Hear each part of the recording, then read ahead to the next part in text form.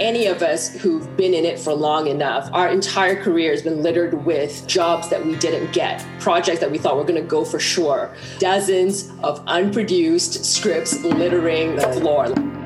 All of us are running into both major and minor failures in Hollywood every single day. For every success, there is months, sometimes even years, of painful failure. This is one of the only businesses I can think of where failure is the default. That's the norm. You have to be able to persevere.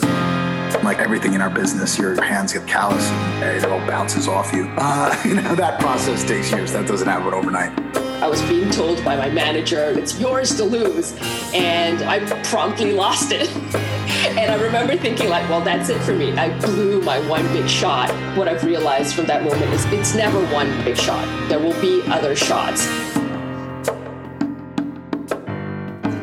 Welcome back to Screaming Into the Hollywood Abyss, a podcast about rejection, failure, and adversity in the entertainment industry. I am, as ever, your non-entertainment co-host, Dan Rutstein. And this week, at least, I am still your industry co-host, Noah Evslin. Today, I'm excited to have on TV writer, show creator, and showrunner Meredith Scardino on the podcast.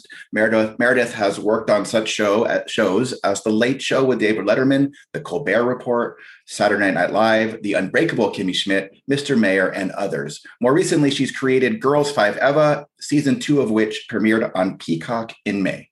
Welcome, Meredith. Thank you for having me. This is very exciting. So sometimes we sort of start at the beginning and ask people about how hard it is to break into their career. Sometimes we leap right to the end and say, you're super successful now. What have you learned along the way? I think I'm going to go into the middle just to mix things up a bit. Okay. Because I'm always fascinated by people's journeys because no one seems to have the same one and they don't always seem to make sense from the outside. But moving from writing for the sort of late shows, talk shows, to creating a show, I'm fascinated about that process. So can we just talk about that transition and hopefully some things that went wrong along the way? Oh, yeah. You mean jumping from late night to like episodic? Yeah. So I was at... I worked for the Colbert Report with Stephen Colbert for 6 years, which was just absolutely wonderful. Just an amazing experience. And then it was really hard to leave because I loved it. But I got an opportunity to write on Unbreakable Kimmy Schmidt, which was called Tooken at the time. That was what the show was called. It was Robert Carlock and Tina Fey's first series after 30 Rock. And, I'd been a big fan of theirs and I read the pilot and I was just like, all the lights in my brain were going off. And I was just like, oh my God, I need to work on this. This is just so exciting. And I would love to. And they said yes to me. But so in some ways, like it was sort of because that was filmed in New York, there's only like a certain amount of New York talent that's here. And it tends to be like late night writers, people doing stand-up, people doing improv. And so a lot of late night writers ended up getting like sort of, I feel like, swept into the Tina Fey, Robert Carlock universe, or some of us did, like Sam Means did. Anyway, so it was it was a pretty direct transition. Like I read this thing, I interviewed, and then like 2 weeks later, I was in a room starting the show.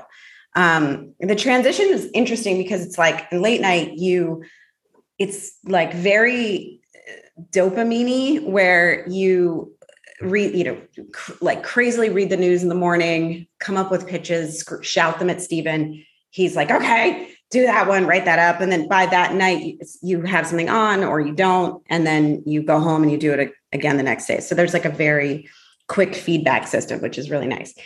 In narrative, when I moved over there, the thing that was a little bit like, oh my gosh, is like, okay, we're writing things that don't necessarily see the light of day until 6 months from now or something like that. So you have to be like, just enjoy the day to, have it sort of a different relationship with kind of comedy writing in a way. It's sort of like a more glacial pace, but it's really cool. And you like also talk more about your personal life, and you write from a million different perspectives because you know, an ensemble cast and things like that. So it's definitely a transition though, going from late night to scripted, because you have to think about like people growing and changing and, and all that stuff that I didn't have to think at all about when I was just making fun of like what Mitch McConnell said that day. But obviously in the way, you know, you're in the ideas business, and when you're on a show like The Late Show, presumably, you know, you have some ideas, you sort of, as you say, you sort of shout them out quite quickly. And so, you know, you might pitch something and it doesn't work for a million reasons, but you've only been thinking about it for not very long anyway. And so they say, you know, we don't like this one, and everyone moves on. And presumably you get quite thick-skinned about that. Yeah, for sure. But when you move to a show where, you know, you come in and you got, here's an idea that I've been thinking about for 3 weeks, and then they, at the end of it, they're like, I don't really like that one. Is it? Right. Is the rejection sort of more personal on episodic? In some ways, yeah. I mean, well, there's two kinds of, I feel like there's two kinds of writing. There's still plenty of like, throw a million things at the wall and see what sticks. And the wall, I guess, is Tina and Robert, and just see what they catch and like. And so I was very accustomed to doing that. You know, it took me a few years of working with them to be in a position to pitch a longer form thing. Like to, you know, just pitch them like, okay, here's what we were working on in this other room, and here's how the story starts. And then sometimes when those get thrown out, it's like, it hurts a little bit more because you spent, you know, a week or two working on it, and then you just pitch it. It you know, sinks like a stone. And then also similarly, but it's also kind of freeing, writer's drafts. Like, so when you work in episodic, you write, like a writer is sort of whose name is on the script. I mean, in comedy, everybody writes as part of, it's sort of a misnomer that there's one person's name on a comedy script, because it's like we all tear it up like dogs. But when it's your script and you go off and you write for a week and come back and hand this draft in, and everyone reads it, and then you sit around a table and you're kind of like watching people's faces to be like, did they laugh? Or like when someone laughs, you're like, well, what'd you laugh at? What was that? What'd you laugh, you know, about? And then you kind of tear it apart and say like, this worked, this didn't. And a lot of times, you know, you'll end up with, by the time you get to table, you know, rewrite it for the table read, it's so incredibly different. You might even have like one joke that remained from your writer's draft. I mean, or sometimes none. Honestly, sometimes it's like you get your name on a thing that is like you didn't really, or the room, you just rewrote it in the room. So that's a little bit also like you need a thick skin just to be like, okay, yeah, this is part of the process. This is 100% part of the process, which is like to pitch the story, write an outline, write the script, see how the script is working. Where it's not working, totally rewrite it together with a group, and then try it at the table read. And then again, you can love jokes, and then they die at the table, and you're just like, okay, all right. And if you still believe in it, you film it. But if sometimes you're like, okay, we need to rewrite that, then it's a rejection. I mean, your day is just part of your day is rejection. It's like a huge part of your day, like every day. So you just see that as part of the process. It's not like you should take it personally.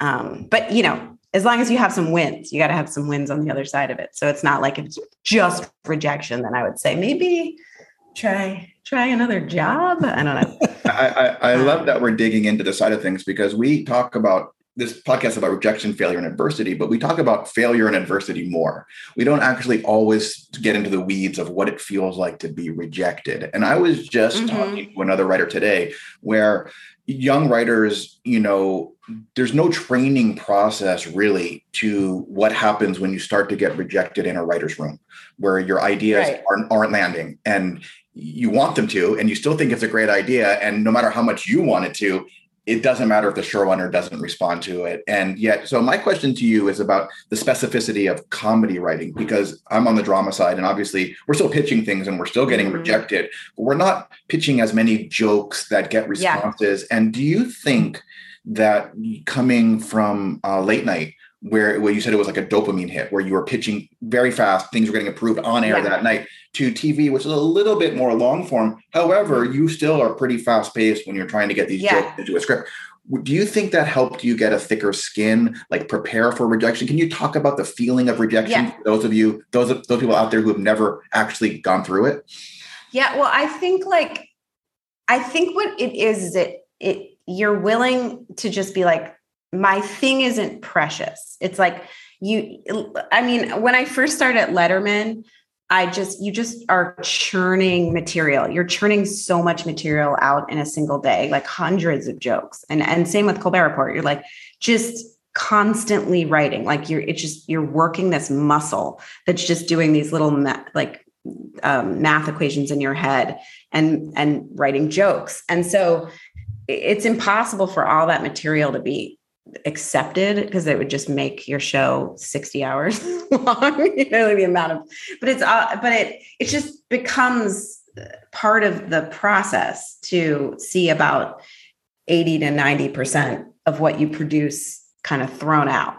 And then having that muscle to be able to like pitch a lot is very useful at least in the kind of rooms that I've been in. I mean, I don't know in a more of a dramedy room, if it's more about, character and story arc a little bit more. I mean, that stuff's in our show too. It's just that the jokes are kind of the tone.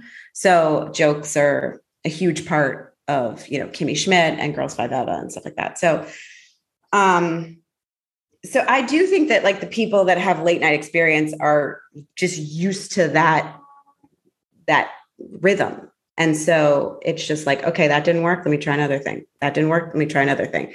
I think it's hard for, I think it's to enter into a comedy room, if you kind of haven't cut your teeth in a place where you had to pitch a lot, I think is really hard, because I think if you open your mouth and pitch something and it doesn't get a response, then it's going to make you less likely to pitch the next time. Or I've seen people like only like they'll bat 1,000, but they'll not pitch that often, because they only will talk when they know they have this like amazing jewel, which is awesome. But then you don't get like that much material out of some people that are like super funny, super smart. But everybody has a different style, like I'm incredibly potentially annoying and loud in a room. Like I have a really loud, like I don't know. Everyone has a different style. And I also think that now that I have a show and I have writers and people pitch stuff and it's super funny, but sometimes I can't like envision it for the show. So even though it's wonderful and great, I feel like I can't, pick it up and visualize it for this project. So it's like, there's a million reasons why things get rejected. And I think that people, when they're in charge of their own thing, they put whatever you want in your thing. It's like, it's kind of freeing to be able to like put your 100% tone into things. But sometimes I'm like, I feel like, oh, I must not be getting their pitch. Like I know their thing is funny and the way that they're envisioning it, I'm just not seeing the same vision that they are. So it's like a benevolent rejection, I would say, when you're in a comedy room. Hopefully it's not, or like a good comedy room. I feel like, you don't want to feel like it's barbed or, you're overly competitive or mean. It's just, you just want everybody participating and loose and having a good time and throwing out. I just like a lot of content coming. So however we can facilitate that is good for me. I think for sure. And that, the best showrunners are the ones that are facilitating those warm rooms where the person who feels like they need to bat 1,000 is freer to swing and miss. And, because they have the confidence that the reception is going to be warm and loving, or at least nurturing. But I want to go back.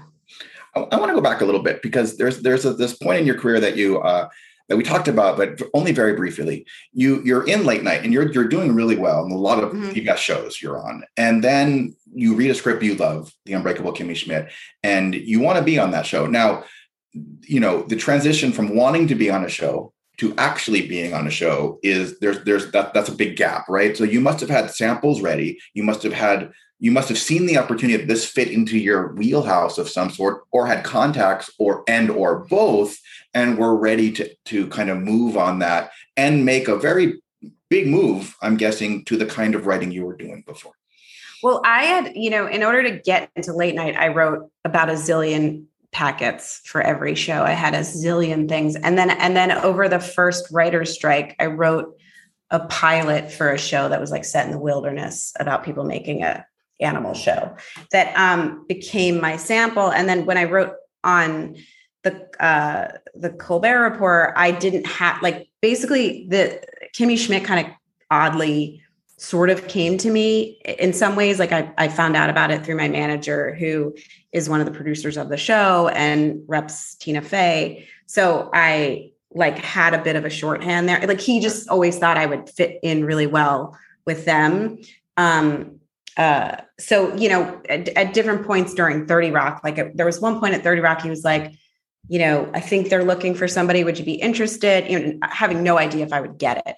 But it was when I just got into the Colbert Report, and I was feeling really loved and fitting in really well. And I loved it. And I was like, I'm not going to jump now. I just got here. And then, so I kind of had, I'd always really wanted to work for Tina and Robert because I admired them so much, but it was just kind of one, hoping that they would like me. I didn't know that they would, but also just trying to time it with my own career to feel like it was the right time to leave something that I truly loved, so it wasn't, I feel like I beat down doors to get into late night. And then in order to jump to episodic, I had a little bit of a smoother takeoff, I'd say. So you touched on, when you didn't say it happened to you, but you said, you touched on the importance of sort of a warm room and people feeling welcomed, and obviously avoiding meanness. I think I want to just touch on that side of things as we skip forward to you now having created your show, and, you get, the more senior you are, the more you get to set the tone for the sort of room you're in.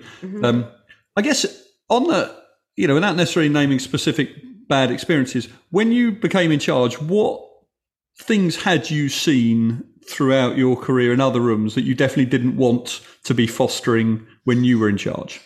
Well, I think, I've been lucky to be in pretty good rooms. But I think that some of the things that I feel like I've stolen from both Tina and Robert and Colbert is sort of a no assholes policy, where, there's plenty of talented people out there that are also assholes, and it's not worth their talent to also have the asshole be part of the mix. So it's no, we'll find talented people that aren't also assholes. So I think having that kind of policy, and not, and just generally trying to be as good of a person. I mean, it's hard to there's a lot demanded of you when you're in charge of a show. And so you're more stressed than ever, cause you're just not sleeping, and you have deadlines, and it's a lot of it's totally new experiences of being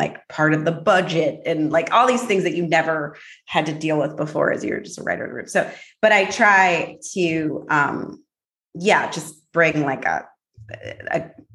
actually Colbert always said this thing too, that, I don't know if he invented or stole from somebody, or not stole, but just credit somebody else. Which is the late night is kind of a grind and a machine. Like it's always going to be a machine. So it kind of should hopefully be a joy, like just make it a joy machine, because it's going to be a machine no matter what. It's going to take everything from you and be like, you've got to feed it and stuff, but you might as well make it a joyful experience, or as much as you can. So I try to keep those things in mind, like no assholes and joy machine, as I don't know that I'm always doing a good job, but I try my best. This is I think it's the 73rd or 74th episode of this podcast, and probably 2/3 of the people we've had on have been showrunners or show creators, and they all say, I'd say the majority of them have said they try and run a no arseholes policy. So I'm fascinated to know who's employing the arseholes, because we can't seem to find anyone who is.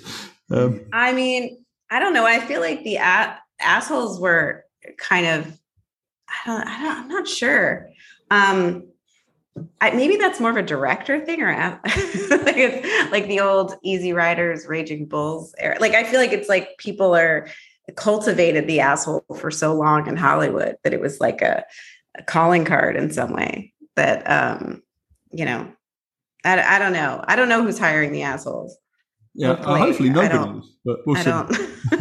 Maybe we've purged the assholes from Hollywood. I don't know, maybe. Yeah. Hopefully that would be lovely. I mean, I don't think people realize how much time we spend in the room with people, and why so many showrunners are saying this no asshole policy, because you really have to think about the casting of your room, because one person can throw off the whole dynamic, and that really then throws off the content that you're creating, because you're not creating it as effectively, right? I mean, I think that's like, and you don't know until you're in the room. You can call people until you don't know what you have until you have it. I mean, there's a million things that are part of a room that it's like so hard to figure out. Like if sometimes people talk too much and aren't on topic, and then that's a form of disruption in the room. That it's like, there's a million reasons, and even if they're nice, like it's just, there's a million things that keep a room from running smoothly, that you try to navigate and keep things on course. And it's challenging though. I mean, it's definitely challenging. It's fun though. I mean, for me, I think some of the most fun times, and I don't know, I'm like a late night, like when I'm on a deadline, I'm kind of a vampire. Like I like to write late, and it's also like, it's quiet then, the production's done and all that. But some of those like late nights are the most fun writing I have with the crew and everything. So we just talked a little bit about balance in the room. You mentioned earlier on that I think you described yourself as potentially annoying in a room. So I'm just loud, and I have a lot of shit. Like I always have like when I'm actually in person, people call it like the Scardino sprawl, because I'll have like a laptop, I'll have notebooks, pens, phone, I might have my iPad. Like I just take up a lot of space. I also have this habit of like kind of like an Elaine Bennis thing, where if I like something or I laugh really hard, I sort of hit the person next to me, to the point where I'll like slap their arm or something. And to the point where this guy, and I was in the mayor room, this guy, Brant Hamilton, he's lovely, hilarious dude. We bought him an extra arm that would go over his arm, so that I could just hit that instead of making contact with him. Those are some of the reasons why I am noticeable in a room. Now you're in charge. What sort of leader are you? How would you describe yourself? You obviously have self-awareness, because you wouldn't have the other problems, but it's interesting. I feel like leadership has always been challenging for me, because it's a funny thing to be a writer and be really good at the writing part, and then all of a sudden someone to be like, okay, here, you're good at this one thing, now also be the CEO of a company. Which is sort of like what running a show is. So that's definitely the thing where I feel like I'm wearing my parents' suit or something a little bit, but I like to be, I mean, I feel like if my positive qualities would be like working incredibly hard. I work very, very hard, and I try to I feel like I'm more of like a leader by example in some ways, and just trying to keep the positive energy up and the excitement up and the silliness quotient up. But yeah, being like the most super organized, that's always been, I mean, that's always been a challenge for me. I was like my major was painting. I have an MFA in painting too. Like I'm like a sloppy artist type. And actually, speaking of rejection, I was thinking about this and I was like, you get wildly rejected in the art world. I was just used to every week, like in art school, standing up and defending my work. And that would be on, and these critiques are like kind of relentless. And also right after college, I applied to graduate school for painting, and I got rejected from all 13 schools that I applied to. I mean, usually they like people to have more experience and a better body of work than I had just from undergrad. But still, it's just like, I was very, and I have like, I have a very loud Italian family that, my dad is like a scorch. I don't know if that's a real word, but that's how they always describe him, is like he just kind of like gives me crap a lot and stuff. So I'm just like used to rejection generally in life. So I think I've developed like a somewhat of a comfort with it, as being like kind of the price of admission to doing this job and this kind of work. Definitely a skill that you can nurture. I kind of want to ask the flip of what Dan's question was about your leadership skills, because you said that you came on, and I know this too as a writer. You have a certain set of responsibilities when you're on staff, and then you're the showrunner, and all of a sudden you have exponentially more responsibilities. Some of which we've talked about in this podcast. There was no way to prepare for it until it actually happened, and now you are, staying up late, handling budgets, handling people. All these different things. So you're now, have multiple seasons of the show that you're currently created. What is the biggest mistakes you think you made in season 1 that you were able to like course correct in season 2 as you learned more about what the job was? That's a good question. I mean, I think season 1 felt, because like we went back, we not went back, but we filmed it before there was a vaccine. And it just felt like every day during, those early days of the pandemic of being able to go to work was such a gift and such a lark. Like, it was just like, I can't believe we're doing this. And so there was like a sense of like gratitude on set every day that was really cool. And so it felt like, oh my gosh, I can't believe we actually shot this thing and filmed this thing and edited this thing under these circumstances.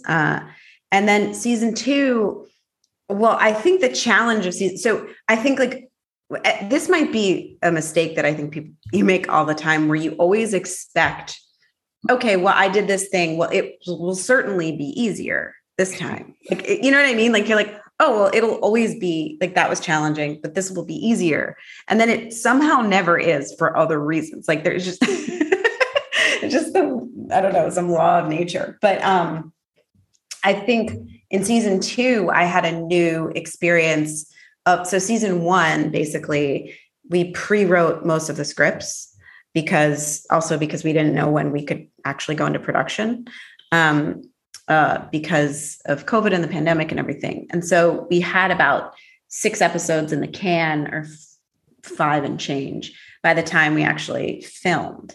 And so that was kind of like a nice cushion to be like, okay, I have a couple more scripts I got to finish, but I could do it. I've got a hiatus here. I got weekends here. I've got, nights here. And season 2, we had like a shorter runway, and then we went into production. So pre-production on season 2 started like 6 or 7 weeks in to like the writing. And all of a sudden it was just like, oh my God, we're going to start shooting this thing so soon. So it was a different set of skills I feel like I had to develop in season 2, which was more like plate spinning and juggling, which was kind of like running from set to the room to getting scripts, just like kind of like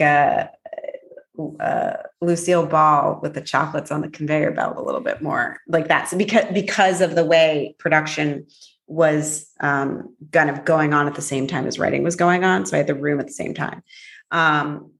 But I think some of the things I learned in season 1, like I was very much, because of the circumstances, I didn't have, like, I had very few writers that could even be on set to kind of help produce their episodes in season 1.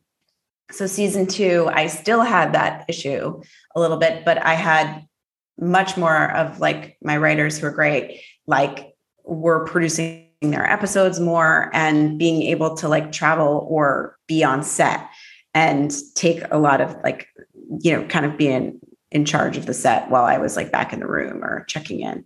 But I do think like every, if I get a season 3, it will present a new challenges. But I think like what I learned in season 2, I would say, is just like going into season 3 is just to be watching my calendar like a hawk. That I think, so I'm not, playing catch up as much as it would be my like goal of season 3. You mentioned in that answer going from a set to the room, and we've been having these discussions, with other writers about the room, because the pandemic changed the game.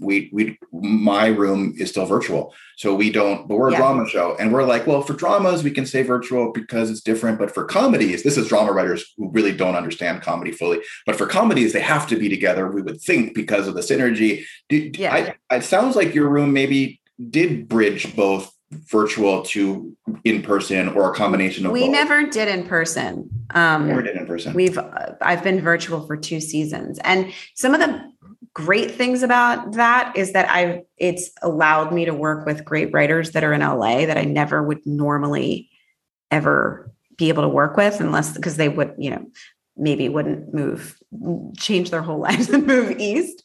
My hope is to be more in person this season, if I get a new season.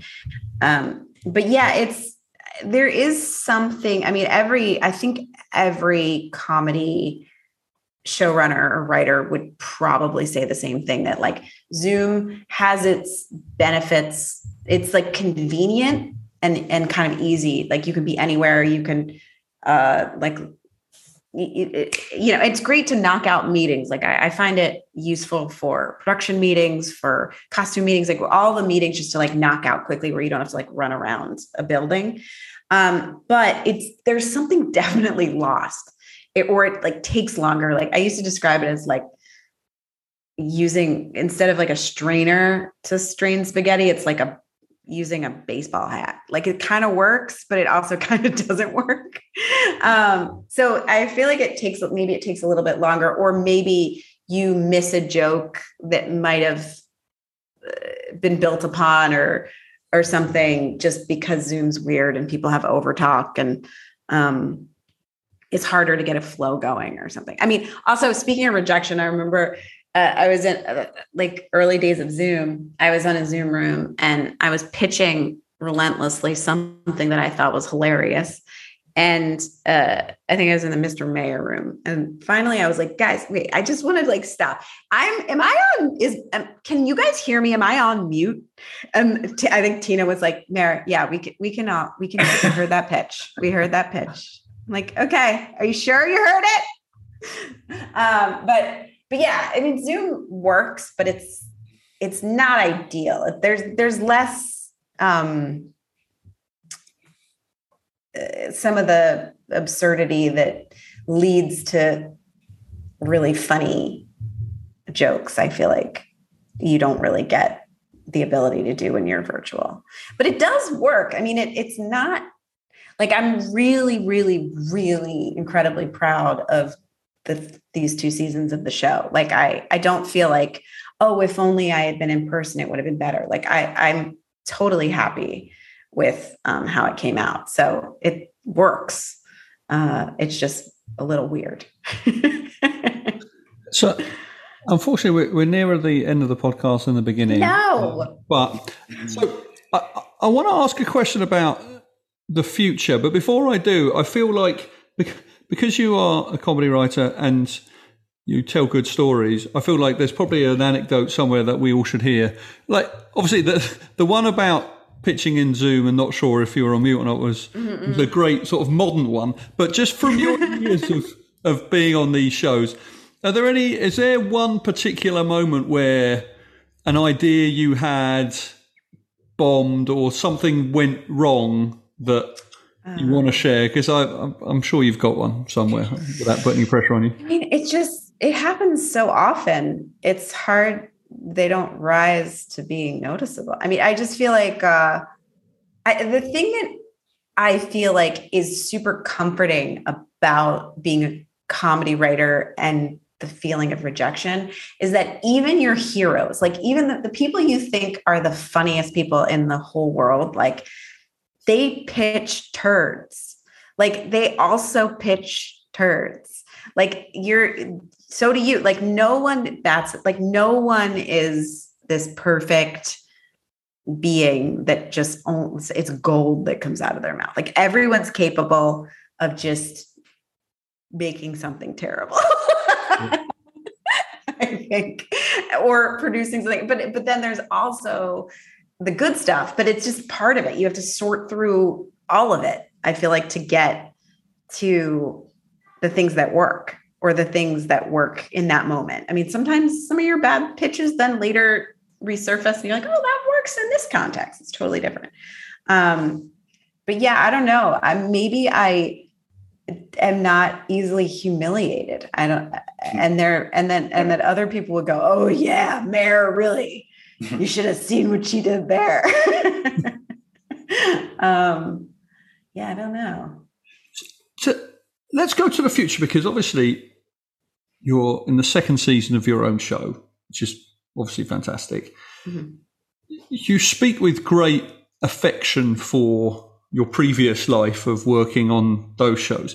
Mm-hmm. If you could choose as a next step, well, I guess your current show continuing for plenty more seasons, or fingers crossed, create another new show, but it's your show and you're in charge and it gets picked up and it runs for a long time. Maybe with another concept that you've been, had in the back of your mind for years, and someone will now listen to you because you've obviously already created one. Or actually you go back to the old world, but maybe you're, head writer or the equivalent of showrunner on one of those daily late night shows. Mm-hmm. Or maybe it's features or something else. Like, what's your dream next?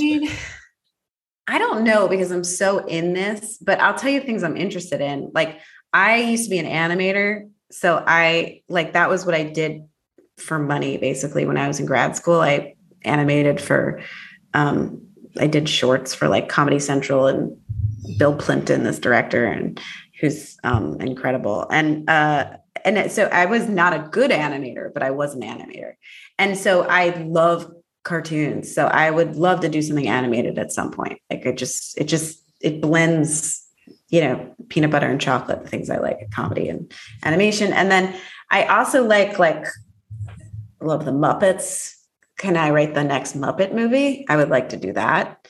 I don't know. I love writing this show. I don't really have my eyes on the next thing yet, because I feel like I'm still in the middle and don't want to leapfrog off of it into the next thing. But I mean, there's plenty of things that excite me for sure out there.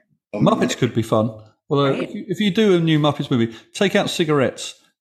We took our kids to see Muppets Take Manhattan the other day. It was screened. Oh, the rats smoke, don't they? There's loads of smoking and inappropriate, be sexual harassment by what's he called, animal to people. Oh yeah, there's really Miss Piggy needed to get Me Too. She was really aggressive with Kermit. I think that's I think that stuff's been taken out, hopefully. There's a big crossover possibility for your show with the Muppets showing up and performing and with your babies. And it would just, you can just merge those worlds before you launch the spinoff. One time, I will say one quick anecdote, but one time we had, not a Muppet, but we had Cookie Monster on the Colbert Report, and we all got to take our picture with Cookie Monster. And I there's a picture of me hugging it, and I hugged it so hard that someone said quietly, there's a hand in there. Like they're like, lay off, there's a hand in there. I'm like, okay, sorry. But I was like so excited to meet Cookie Monster. Make sure you don't Me Too the Cookie Monster by inappropriate touching. Just aggressive hugging. I'm about to ask you the last question, I promise, but my very favorite experience working in Hollywood was working at the Jim Henson studio for a few weeks. And it was just like you completely go back to the time in your childhood when these things were such a big part of your life. And you're like, the nostalgia is definitely huge. We had so our director, Kimmy Gatewood, had worked with Sesame Street, and there was a point where in season 1 where she was directing episode 6 and 7, and we didn't have enough money to use either live crabs in Kev's Crabatory, like his crab kingdom, or hermit crabs, or CGI crabs. So she was like, well, we have to have it move somehow. We need the convincing hermit crab.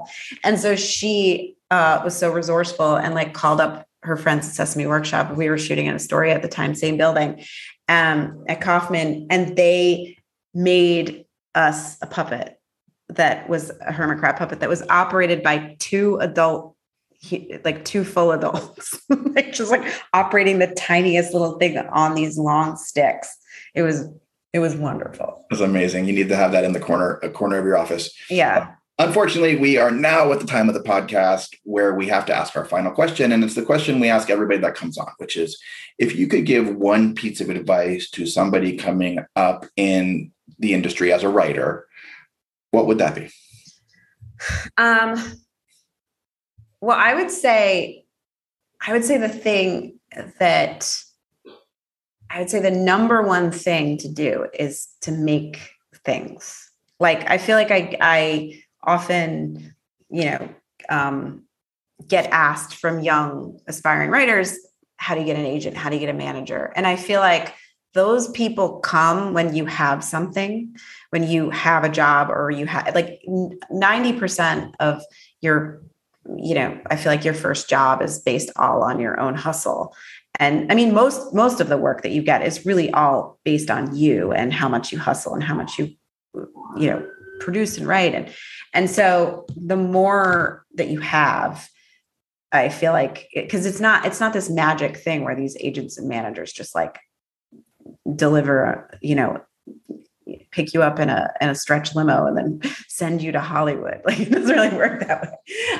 So I would just say, like, write your face off if you want to write what you want to write. The other thing I would say is that in season 1, a couple of things I wrote or was heavily involved in season 1, which was the song New York Lonely Boy that was about my son, and also this crazy song called I'm Afraid, Dawn's Song of Fears, which is this laundry list of insanity that like Sarah Bareilles sings. Those were two things that I felt like, I was like, are people going to like this? I very much connect to it. The song was about my son being kind of like wise beyond his years. One of the, like many solo kids in Manhattan are. And then the other thing was like, I have anxiety. So it's like a lot of anxious thoughts that I threw all into one song. They're not all, some of them are just one-off jokes that have nothing to do with things I actually think about, but my writers contributed.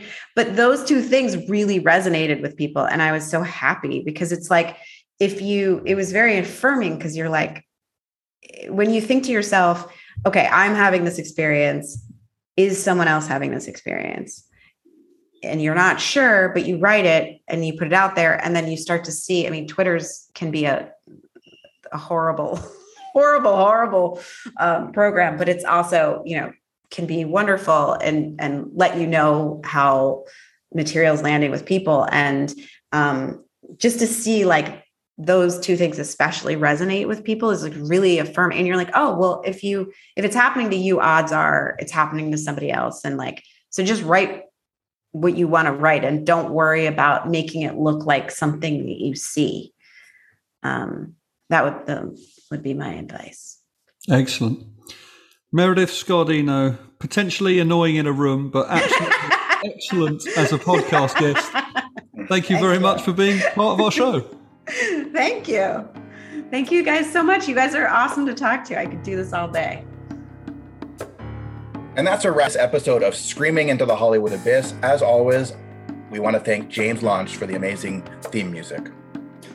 Before we sort of thank our wives and stuff, do you think anyone actually listens this far, or do they stop when the music comes back in? I think they normally stop after you mention your second and third podcast. That'd be my guess. Well, I haven't mentioned them yet, though, have I? If you do want to reach out to us for criticisms, complaints, or praise, you can either reach out to us through the website, or I am at @nevslin on Twitter. And Dan, do you have an account? Not that anyone really cares about. So if you've got complaints about the show, go to @nevslin and feel free to air those. If you have praise or you want to pay us in some way for something, come to @Dan Rutstein. And have a great day.